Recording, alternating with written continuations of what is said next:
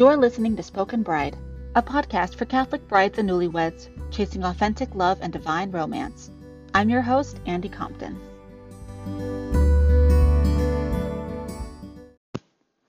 I want to try something a little bit different. I know it's not always easy to sit down and read a blog post, so I want to bring the blog to you, wherever you're at right now. If you struggle with perfectionism, or if you've ever felt just bombarded by images of the perfect wedding, of the perfect home, then this blog is for you. The only time I get to sneak a peek at Traditional Home magazine, my favorite, is while I wait for the dentist. I love getting to quietly flip through and see how different designers reinvent traditional homes with modern flair, juxtaposing things like wild fabrics with clean lines and classic design elements. But each of those photos only captures a moment in time, and it's so hard for me not to compare the constant chaos of my home to the sleek pictures in the magazine. When we moved into our first home, I was 5 months pregnant with our first daughter. It was quiet, just the two of us. I painted the bedrooms and organized our things at my normal 100 miles an hour pace. And then the baby came. And the majority of the house was still only halfway painted. And I got a huge reality check. Things were no longer going to happen as quickly as I wanted. Projects that used to take a couple of days stretched into 2 to 3 months. More kids came, and so did more stuff. Then that stuff had to go because it was cluttering our home. The cycle just went on and on and on until one day, 9 years later, I realized that our home is a place of transition. It's not meant to be a picture-perfect snapshot all of the time. I was rooted in vanity and fear that no one would love me or want to spend time in my home if it didn't have the right kind of flooring, a separate playroom for the kids, or a backyard playset. And I had to ask God for forgiveness, forgive myself, and let it go. As our family grows and our children get older, I want our home to be a joyful, welcoming place where our friends and family can relax together. Here are the 3 ways that we're working towards a home that is not a picture-perfect snapshot, but feels comfortable to everyone.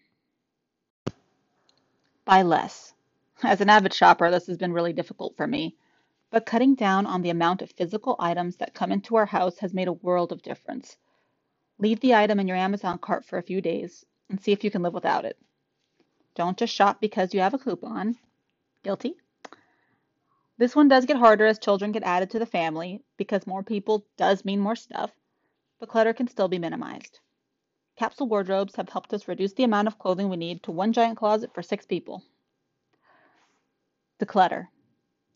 Easier said than done, but I've noticed that when the house doesn't feel full of stuff, I feel more peaceful and not as worried about our home. In our house, what that looks like is sorting and getting rid of mail as soon as it comes, letting the kids keep a relatively small amount of toys, and constantly getting rid of clothes that don't fit well and items we no longer use. And I'm serious about the constantly part.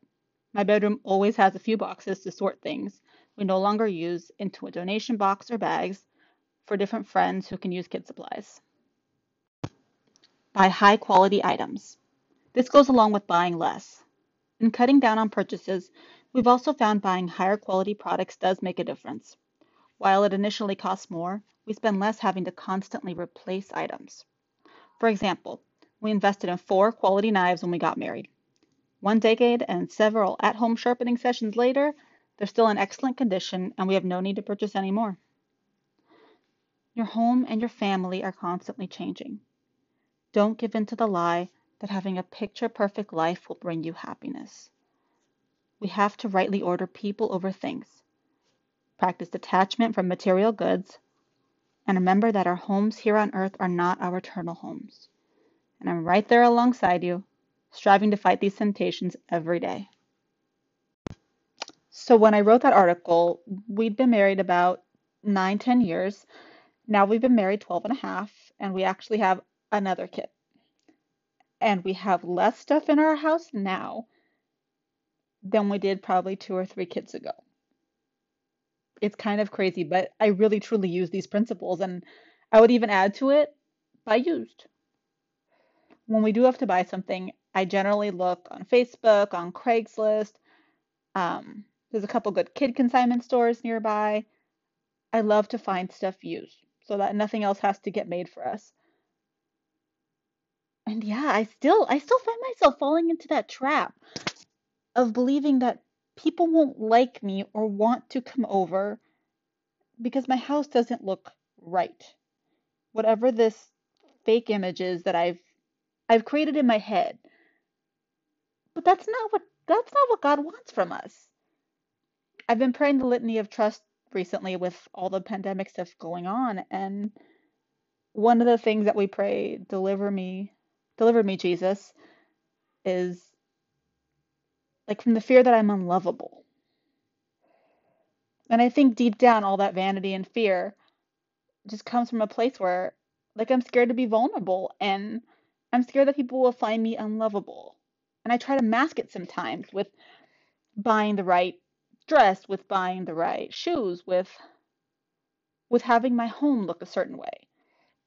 And I feel like there's a balance because hospitality is good, welcoming people into our home is good, beauty is good, and we can use all three of those things to make our house, our domestic church, into a place where people want to be. But we can also take it too far to when we're acting out of fear, out of vanity, just buying, buying, buying, consuming, consuming, consuming without the right motives, you know? I think it's really important that we take the time, especially before big purchases and so much of a wedding and a new home and making your first home together. It's big purchases. Really taking time to pray and discern about it. Why not invite God into our purchases? He's the Lord of everything. He wants to be with us in everything. Invite him in. This article was also a painful reminder for me of a time in my life when I used shopping to mask my fears. I was in a new place when we got married. We moved about an hour south from where I was living, and I didn't know anybody. Like when I had my first daughter, and I would get lonely, I'd go shop. I'd get bored, I'd go shop. I would get mad at my husband, I would go shop. I'd feel rejected, I'd go shop. And that was really unhealthy. And I'm actually glad this article reminds me of that time so that I can see how I have grown over the past several years in not doing that anymore because it really didn't serve us. It created the stress from the clutter. Does that make sense? Like all the stuff that I was buying and bringing into the house, I then had to take care of, I had to organize, I had to clean. And it wasn't until I got rid of most of it that I even felt peace. Really, truly peace. And isn't that what we all want deep down in our hearts? We want peace. We want the Prince of Peace in our hearts. We long for him. Ultimately, we're longing for our eternal home. And everything that we do on this earth needs to point to that. Well, I hope this blog post has given you something to think about. And I just wanted to say thank you so much for being here with me. There's thousands of wedding podcasts out there, I know, but you chose to be here with me, and I'm so grateful. I'd love for you to visit us at spokenbride.com. And if you like what you hear, please share our podcast with a friend. God bless.